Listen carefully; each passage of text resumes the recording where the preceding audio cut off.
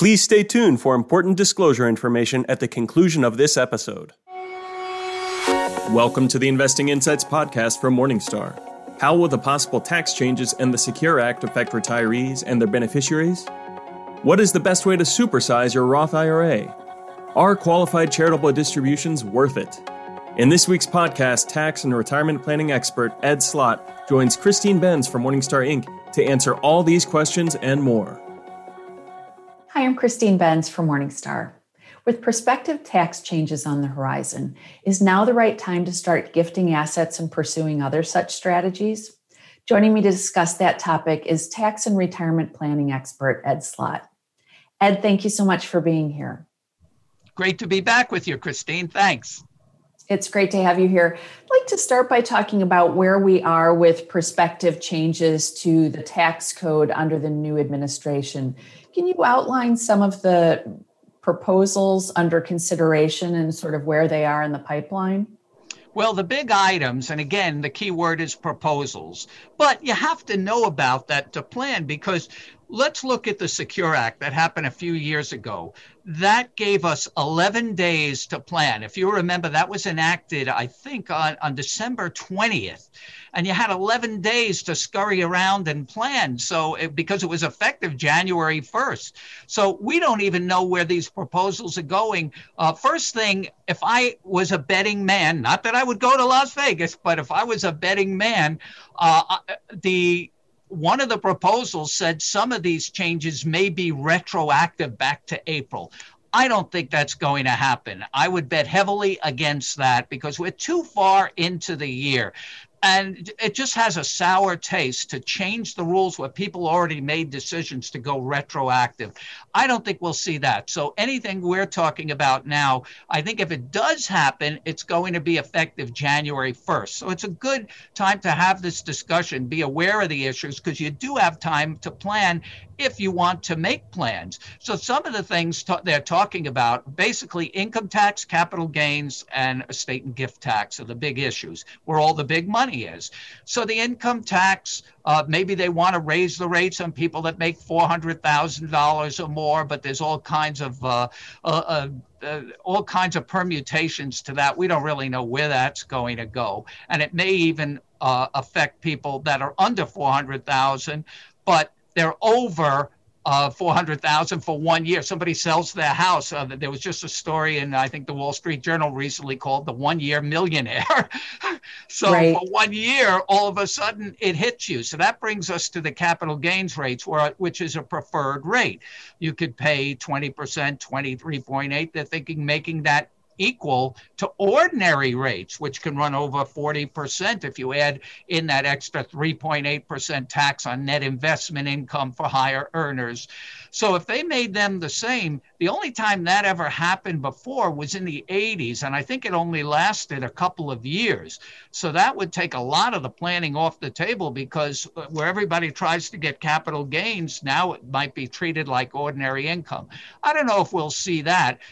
Then probably the biggest change, and the one that will hurt a lot of people that weren't planning on it, is the elimination of something called step up in basis for capital gains, for long-term capital gains. Just to give you a quick example, if you bought your home for, say, $100,000 many years ago, and now it's worth $2 million, that gain would be relieved at death, or a stock. You bought a stock for $100,000. Now it's worth $5 million. Your beneficiaries pick it up at $5 million. All the income tax on that appreciation is eliminated at death. So not only do they want to eliminate that big benefit for the appreciation, but they want to tax it at death or some other transfer as if you sold it. I think that's a nightmare waiting to happen, even though you didn't sell it. So where are you going to get the money to pay the tax just because it appreciated then at death? I think this is a loser provision. It would be a mess. Plus, they would have to couple it and fix the estate tax, because then you'd have it included for income and estate tax. And by the way, that may sound awful, but what I just described is an IRA. An IRA was always subject to income tax and estate tax, which is why I love Roth IRAs. At least it eliminates the income tax, still included in the estate. So I think that may be a bridge too far, but if you're worried about that, maybe you want to sell some of your winners now for the stocks, lock in today's low capital gain rates, and here's a nice play. Use some of the proceeds from that to pay the tax on a Roth conversion. If you're worried about higher taxes in the future on your IRA, move more of that to the Roth. So use those proceeds to pay the tax on a Roth conversion. You may want to look at that. Also on the estate tax side, estate and gift tax, we have a huge exemption now. Over $11 million, $11.7 million. There's talk of lowering that. So you may want to take advantage of using some of that exemption now during lifetime, which it can still be used for the rest of 2021 through lifetime gifting. We don't know where that's going to go next year. So you may want to lock in some of the things the low tax rates, the low capital gain rates, and the large estate exemptions. Now, if you want to wait till the end of the year, because we don't know what's going to happen. A lot of this can wait till year end. But bigger assets like the sale of a business, you have to get the wheels going now. For example, if you want to sell a stock, the law comes in December 20th, let's say, all right, you push the button, I'm selling. But you can't do that on selling like a piece of land or a business.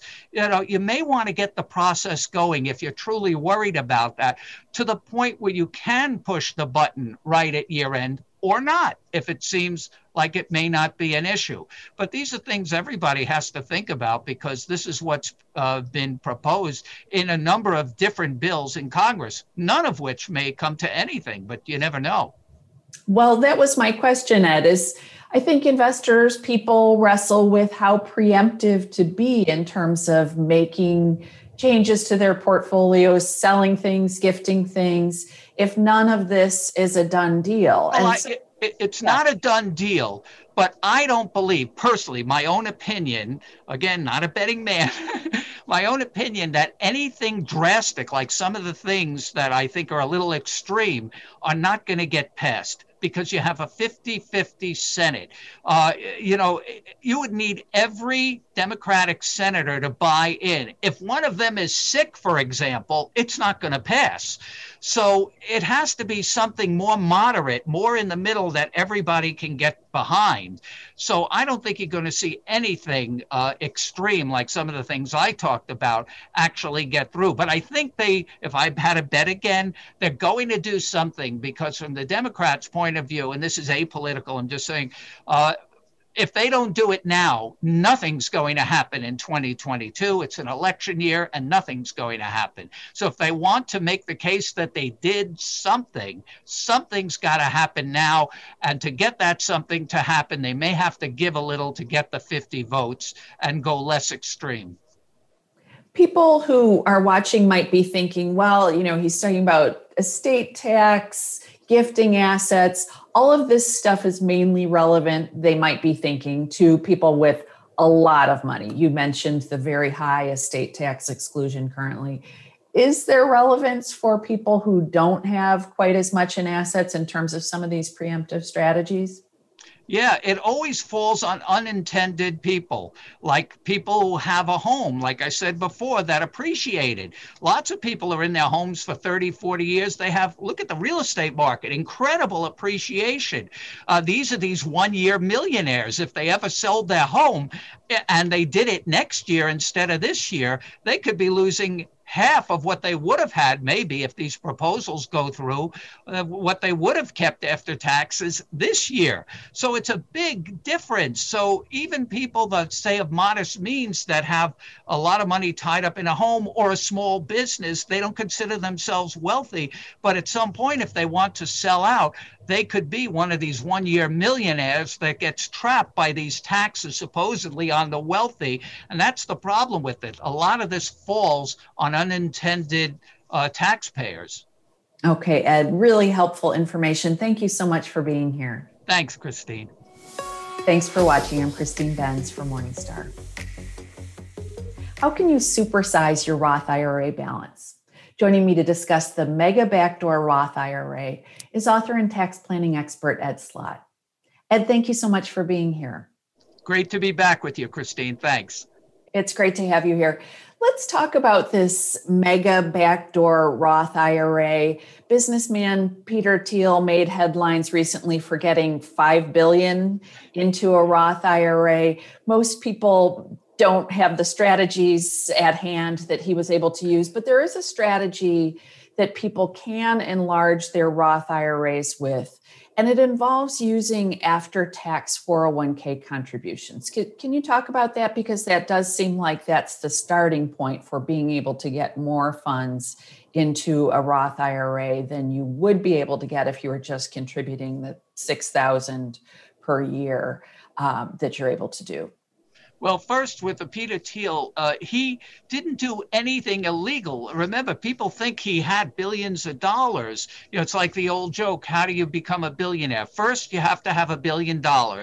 And then, he didn't have $1 billion. Back in 1999, he contributed the legal amount of $2,000, that's what it was back then, to his Roth IRA. He was under the income limit, so he was allowed to do it. Then he invested $1,700 of that $2,000. The $2,000 is the only money he ever put in a Roth IRA. And of course, it took off like a lottery ticket type of investment. It should only happen to everybody. So there's nothing wrong with what he did.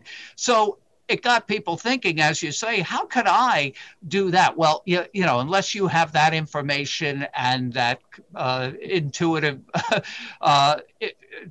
whatever it is, that I don't want to say inside information, but unless you're a super investor, and lucky maybe too, that's probably not going to happen to you. But you can make it happen using the tax law through your employer's 401k. So that's the starting point for this thing we call the mega backdoor Roth IRA, because there's a separate backdoor Roth IRA. This is the mega backdoor. So this involves being in a company plan, which means you have to be employed by a company. So there's a few obstacles here. It's not all it's cracked up to be. It sounds good because in some cases you can put up to $58,000 in an after-tax account in a company plan, and then take it out and roll it to your Roth IRA tax-free, $58,000 a year. So there's a few hurdles. The biggest hurdle is the company has to qualify. There are discrimination and testing rules to prevent higher income employees from sort of gobbling up all the benefits and leaving lower paid employees without the benefits. So there's discrimination rules that some big companies can handle because they have a bigger pool of employees to get that average over more people. But a smaller company, like let's say you have a group of doctors or lawyers, maybe 10 people or so, or a little more, but you have this wide gap between higher paid people and lower paid people. They probably wouldn't qualify under the discrimination testing. So that's one thing. You know who does qualify? People with no employees. You have a solo 401k, you don't have to worry about any of that. So if you have your own business and you have a solo 401k without any employees besides you or a spouse, you don't have to worry about that hurdle. But assuming you get past that hurdle, the employer, the company, has to offer after-tax contributions. Now, they don't have to do it. It's optional. So that's the first test. Do they offer it? Many more companies are offering that. Then they have to allow in-service distributions even before 59 and a half. Not everybody offers that. Again, it's optional. And the third, probably the biggest hurdle, you have to have the disposable income to put that kind of money away. It sounds great. Oh, $58,000. Well, that's going to come from your own pocket. So you have to have that money available. If all these planets are aligned and you can do that, yes, you could put up to, say, $58,000. That's the amount for 2021 in an after-tax account in your 401k, assuming they allow it and all those factors I went through. And then if they have the in-service distributions, you could take that money out before it earns too much, roll it over to your own Roth IRA, and there you have all that money going into a Roth IRA, say $58,000 a year, way more, like you said, than the 6,000 limit or even 7,000 limit if you're 50 or over. And unlike the Roth contributions, the 6 or 7,000, which you may not qualify for if your income is too high, there is no income limit. You could be making $1 million a year at the 401k and still qualify to put, say, this up to $58,000 away in the Roth. And if you do qualify, say your income's under, and you do qualify for Roth contributions, the 6 or 7,000, you could do both. Well, you referenced the after-tax contributions, and I think some people hear that and they think, well, that's the same as Roth contributions, which are also after-tax. Can you explain the difference in this situation and also whether or why one might fund the after-tax contributions in lieu of the Roth 401k contributions? It seems like the Roth 401k contributions, at least making those, that should be the starting point, right? Well, as I said, you could do both if you qualify for Roth contributions. But let's say you do, you don't, that doesn't really make a difference. It's just an add-on. Look at the 401k plan, the average 401k, and they don't all offer all of these options, but look at it like it has 4 separate baskets. You have the traditional 401k funds. That's what most people are used to. That's pre-tax. That money hasn't been taxed. You get a deduction going in. Then you have the Roth 401k, if they offer, and lots more companies do offer it now. That's after tax. But then they have these other 2 baskets, if they have it. The after-tax, which is not the Roth 401k. It's a separate after-tax account where you could load up and then do this mega backdoor Roth to your Roth IRA. And then there's a 4th basket most companies have for matching contributions that are always pre-tax. So yes, you could load up the Roth 401k, but you could only go up to the deferral limit, the $19,500 for 2021, plus another $6,500 if you're 50 or over. So if you want to go up to the $58,000, you'd have to do it in that after-tax account if you want to mega it, so to speak. So there's lots of options, but the bottom line is to mega by mega, we mean increasing it to the max, getting the 58,000 would have to involve maxing out on that after-tax account, not the Roth 401k. It is confusing because they're both after-tax accounts, but the Roth 401k is limited to the deferral, the amount that comes out of your salary, which is $19,500 for 21 plus $6,500 if you're 50 or over. But that still leaves you somewhere around $38,000 you could put in the after-tax. Again, back to what I said earlier, if you have the disposable income to put in there. Right. That seems absolutely key. So you referenced this in-plan distribution feature. What if a plan doesn't offer that? What are the options then, and what are the tax consequences in that situation? Well, if they don't offer it, hopefully you could load up the Roth 401k for at least the deferral amount and maybe park that money in the after-tax account until you're eligible for a distribution. But most companies, it seems now, I know there were some studies done recently by Fidelity. They said about 90% of their plans offer it. If they have the after-tax, one of the great features of the after-tax account, not the Roth 401k, is you could have in-service distributions and you don't have to wait till 59 and a half, which you might have to wait, say, in the other accounts in that plan. So you could be 40 and start doing this every year, taking advantage of the after-tax account and then rolling it to your own Roth IRA each year and putting in, essentially, if you have the money, up to $58,000 in your Roth. And if you qualify for the contribution, maybe another $6,000. Okay. So you referenced a few times, Ed, that this is for high income, heavy savers. You need to have a lot of income to be able to take advantage of this feature. It seems like for people in that situation, they really have a fork in the road where they could do these after-tax 401k contributions, or the other option for the overage would be to simply save in a taxable brokerage account or something like that. So can you sort of talk us through which is the better option? Well, the better option is always going to be the after tax, because that can go into a Roth and grow tax free. Taxable accounts, even if you get favorable capital gains rates, still are going to be taxed, maybe at a lower rate. And we don't even know what the future on that is with pending legislation, but it will be taxed. Plus, you have administrative tax reporting. Every time you buy and sell, that's reported in a taxable account. You can buy and sell all day in a retirement account in the after tax or in your Roth IRA, and that doesn't have to be reported anywhere. And when the money comes out eventually, if you qualify to have it for 5 years and you're 59 and a half, it's all tax free. So you can't beat a 0% rate. How about prior to age 59 and a half? Can you walk us through, someone's paid taxes on these funds. Do they have access to them in any fashion prior to retirement age? Well, generally, you have to have the 5 years of 59 and a half. Let's go back to the Peter Thiel story, because it's not over yet. Everybody's talking about his $5 billion in his Roth IRA. But remember, Roth IRAs are included in the estate. Now, from what I understand, I may be off. I think he's 53, 54 years old. He can't touch any of that money in his Roth until he's 59 and a half, except his 2,000. His 2,000 he can get out because that's his contribution. You could always take that out, tax and penalty free at any time for any reason. So he has access to the 2,000. The $5 billion he'll have to wait. So maybe we'll set up like a GoFundMe page to get him, as a bridge loan to get him to 59 and a half or something.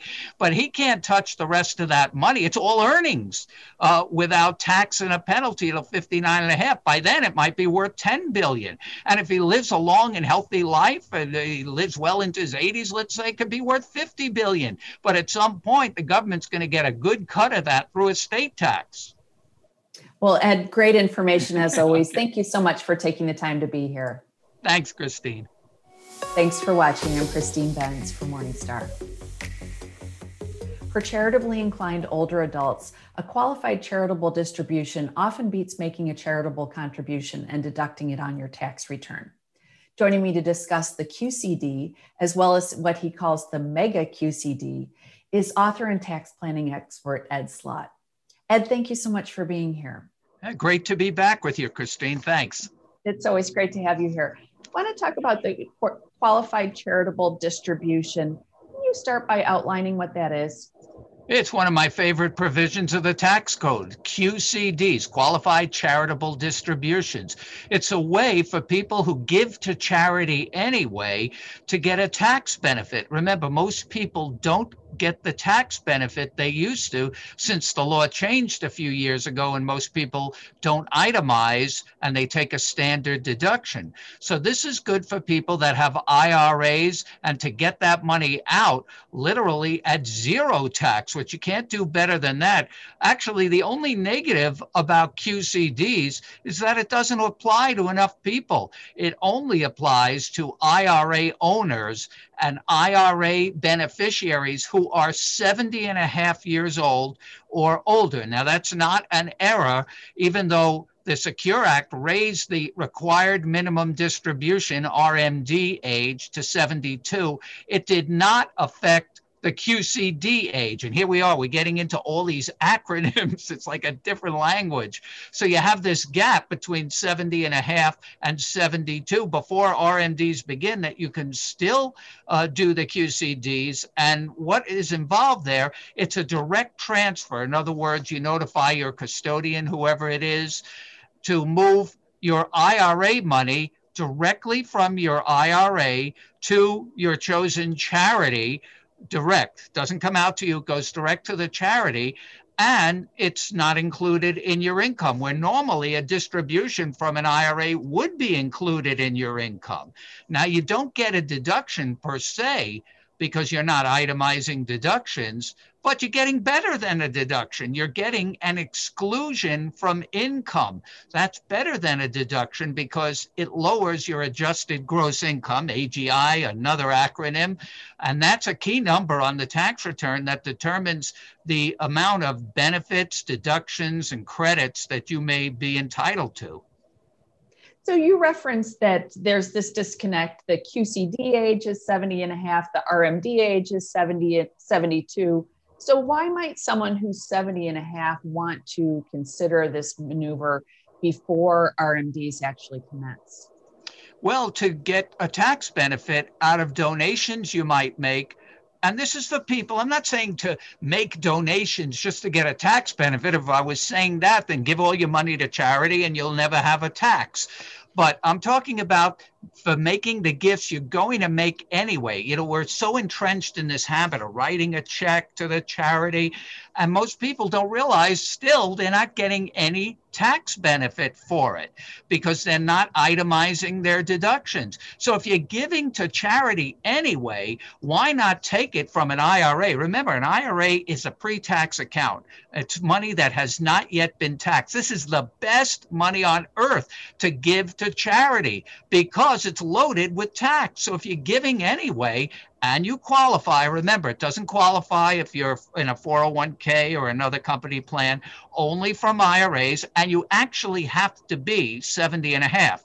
If you're 70 and a half tomorrow, you can't do it today. You actually have to be 70 and a half, but it goes right to the charity and it's not included in income. Now, when you hit RMDs, some people use that to offset the income from their required minimum distribution. So you coined a term called mega QCD. Can you talk about what that is? Some people who are familiar with the retirement planning rules are familiar with the mega backdoor Roth IRA. What's the mega QCD? I made that up because everybody likes anything that has a tax benefit with the word mega in front of it. You know, whatever it is, I want mega. So you have the mega, I made up the mega QCD. It's actually an anomaly that's ending at the end of this year due to a couple of tax laws. The QCD I just talked about, again, only available to IRA owners, 70 and a half or older, but there's another limit. You can only do, and this is enough for most people, but annually you're limited to 100,000 a year. What if you wanted to make more? Or what if you don't qualify for a QCD? Maybe you're only 50 years old. Maybe your money's in a 401k. There's a provision that's ending. It came in one of the laws late last year in one of these stimulus packages that says, if you itemize deductions, now before I said most people don't itemize because they don't have enough deductions to go higher than the standard deduction. But what if you really want to give a lot to charity and you itemize? Cash gifts are deductible only through the end of this year, 100%, up to 100% of your AGI, your adjusted gross income. So here's the mega QCD. You could take from your IRA, let's say you want to give $1 million for some reason. You have a multi-million-dollar IRA and you want to give to charity. And I said the IRA is the best money to give to charity. It's loaded with taxes. You could take $1 million out of your IRA. Now that's a taxable distribution. It's going to add $1 million to your AGI. But now that your AGI is higher, you could give $1 million to charity to virtually offset the income on that IRA distribution and way bypass that $100,000 limit. Actually, you could do the QCD if you qualify, plus the mega QCD. So who benefits from this? People who don't normally qualify for the QCD because maybe they don't have an IRA, maybe they only have a 401k. This would work from a 401k if you're eligible for a distribution, or maybe they're not 70 and a half. Somebody watching now says, you know, I'm 65. I like to give to charity. I wish I could have that IRA deal, but I'm not 70 and a half yet. You don't have to be for this. You can take money out of your IRA. It works a little differently. It will be added to your AGI, but then you could deduct that amount. And if it's large enough, it will bring you over to qualify for an itemized deduction over the standard deduction amount. So it's kind of an anomaly only for this year because that 100% limit, which came out of the stimulus bill, one of them, ends this year and it goes back to a different limit. So It's only available for the rest of this year. But if you like to give to charity and you want to use the best assets there are to give with, taxable assets like 401ks or IRAs, this is the way to really mega your QCD. So that's why I called it the Mega QCD. Now you made it official by Morningstar bringing it to everybody's attention. Right. You referenced age 50, Ed. Can you talk about if someone's withdrawing from a 401k or an IRA? Oh, yeah. I'm glad you mentioned that. I said age 50. Forget that. Right. Don't do this before age 59 and a half because you might have a 10% penalty. Excellent point. Yeah, I was getting carried away there. Yeah, only 59 and a half or older, because if you take from an IRA or 401k, you may have a 10% penalty. That's a deal breaker to me because that's money going in the garbage. You never want to pay a 10% penalty. You also, another caution, don't do it from a Roth IRA. There's no tax benefit there. You already paid the tax. Good point. So scratch that. What I said before, if I used age 50 as an example, I should have said 60, 59 and a half. But that's a great point. Don't do it before 59 and a half. Okay, but do act in 2021 because this window is closing within the next several months. Ed, thank you so much for being here to discuss the QCD and the Mega QCD. Now it's official. Thanks. Thank you. Thanks for watching. I'm Christine Benz from Morningstar. The SECURE Act ushered in new rules for inherited IRAs. Joining me to discuss what you need to know about that is author and tax planning expert Ed Slott. Ed, thank you so much for being here. Great to be back with you, Christine. Thanks. It's great to have you here. I'd like to discuss this new rule for inherited IRAs, the new rules that beneficiaries must follow following the passage of the SECURE Act. Can you talk about that? Well, this is important because it's effective now. Actually, it became effective in 2020, but most beneficiaries would start now for a death in 2020. That's when it became effective. And the big change that beneficiaries need to know about is something we used to call the stretch IRA. That was the ability for beneficiaries to defer over their lifetime. They could go out 20, 30, 40, 80 years for a 2-year-old and stretch or extend the payouts on their inherited IRA over their lifetime. That ended beginning in 2020. So anybody who inherits in 2020 is under the SECURE Act and was replaced for the most part with something called a 10-year rule, which means instead of that long stretch or extended payout period, most non-spouse beneficiaries will have to empty their inherited IRAs or inherited Roth IRAs by the end of the 10th year after death. The problem or the confusion was when IRS released their signature publication on this, 590-B. It's corrected now, but that's like the Bible. And it's normally a big non-event. It's just a wrap-up of the new rules. These things come out every year. But they had an example in there telling people how the 10-year rule would work, and it was wrong. I think it was copied, actually, from a prior year, and they just upped the years but didn't change it for the SECURE Act, like the SECURE Act didn't exist. So all the estate attorneys, it was in all the professional conferences, they said, you know, IRS is saying under this 10-year rule, yeah, the beneficiaries have to start taking every year for 10 years. That is not the case.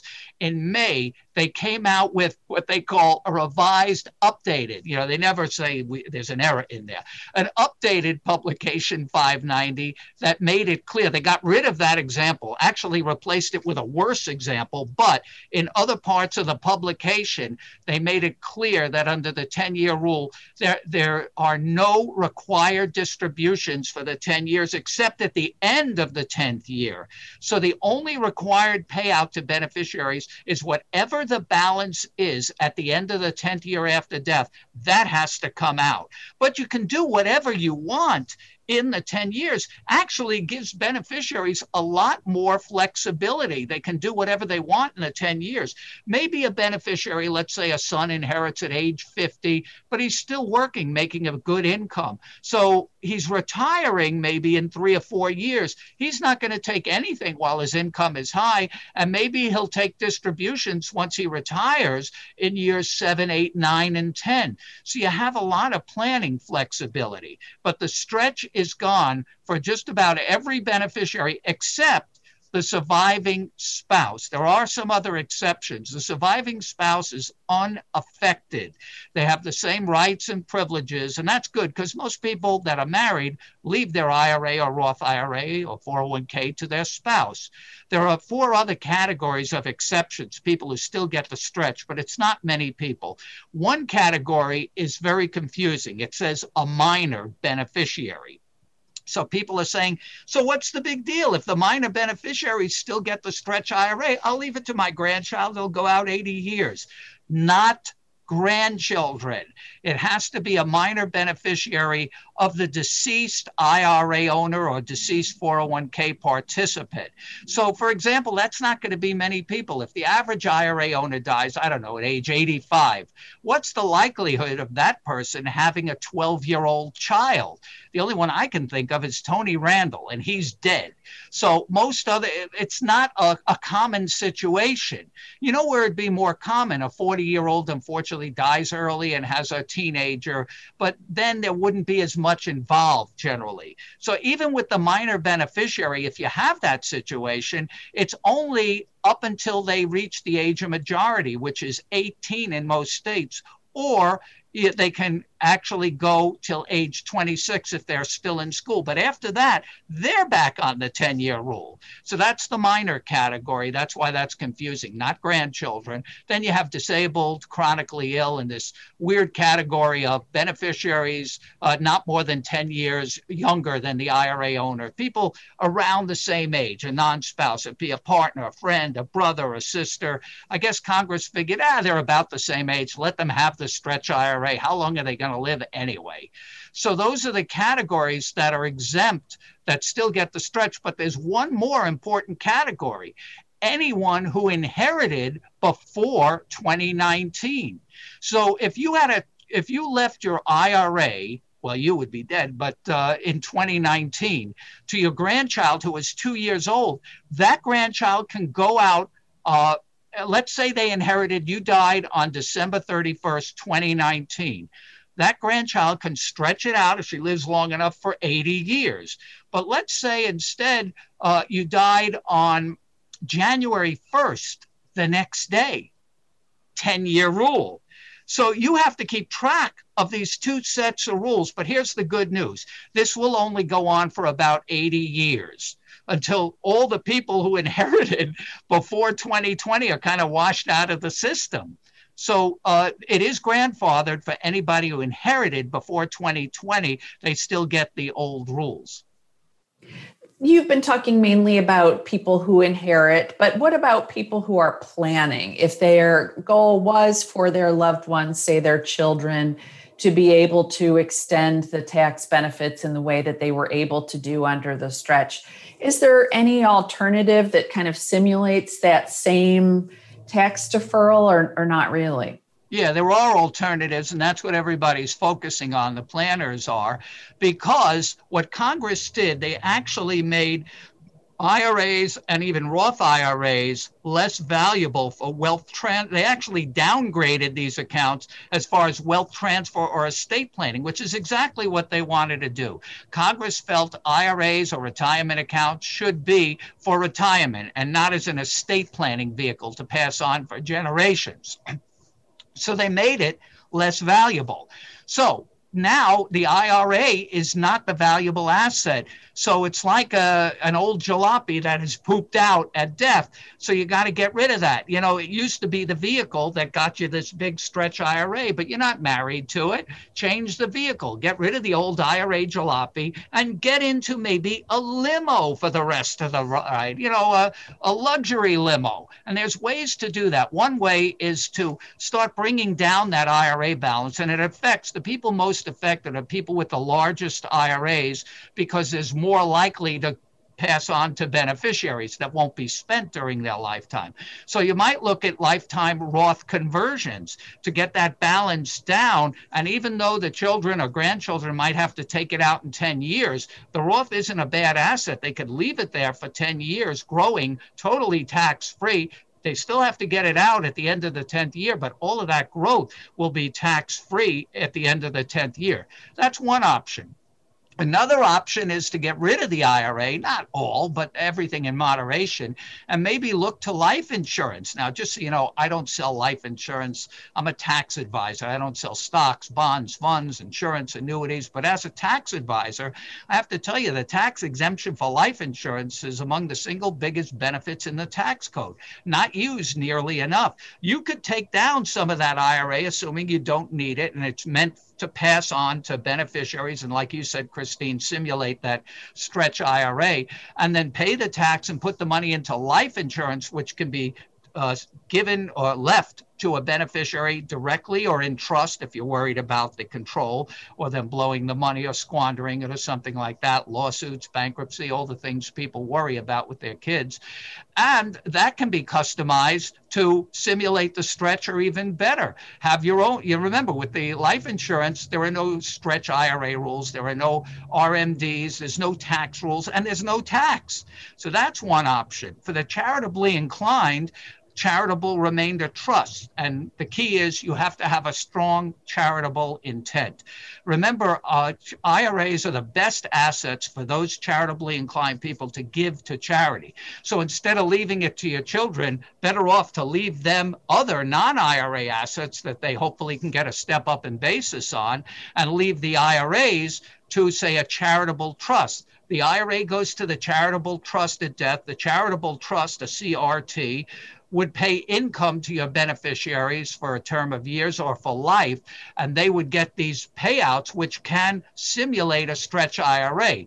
But there's a warning there. I would never do that unless there was strong charitable intent and it was coupled with a backup life insurance policy. Because if that CRT beneficiary, your child or children, let's say, dies early, that's the deal. The money goes back to the charity. So you would want to have a life insurance policy on that beneficiary. So if the beneficiary dies early, at least the family is made whole and it's tax-free. Also, you have to be aware there are no extra payments. For example, if a beneficiary is getting these monthly or annual payments from the charity, that's what they'll get. Now, some parents like that to control it. But let's say they need an extra $50,000 or $100,000 for some business, medical, or financial emergency. No deal. They only get the payments. So you have to take that into consideration. I think the CRT, the Charitable Remainder Trust, is more for, let's say, $1 million IRA or over. There's administrative trust taxes. It involves a lot, but it's one way to simulate the stretch IRA, have your charitable intentions flourish for, with the IRA, the best asset to leave to a charity, and take care of your beneficiaries to simulate the stretch IRA. Other than that, the best thing is to use a lot of your IRAs through QCDs during life, the qualified charitable distributions, and get that money out at the lowest possible tax rate. Ed, you always bring such great information. Thank you so much for being here. Thanks, Christine. Thanks for watching. I'm Christine Benz for Morningstar. That does it for this week's Investing Insights podcast from Morningstar. We hope you have enjoyed our program and we welcome your feedback. Please send your comments and questions to podcast@morningstar.com. From everyone here at Morningstar, thanks for listening.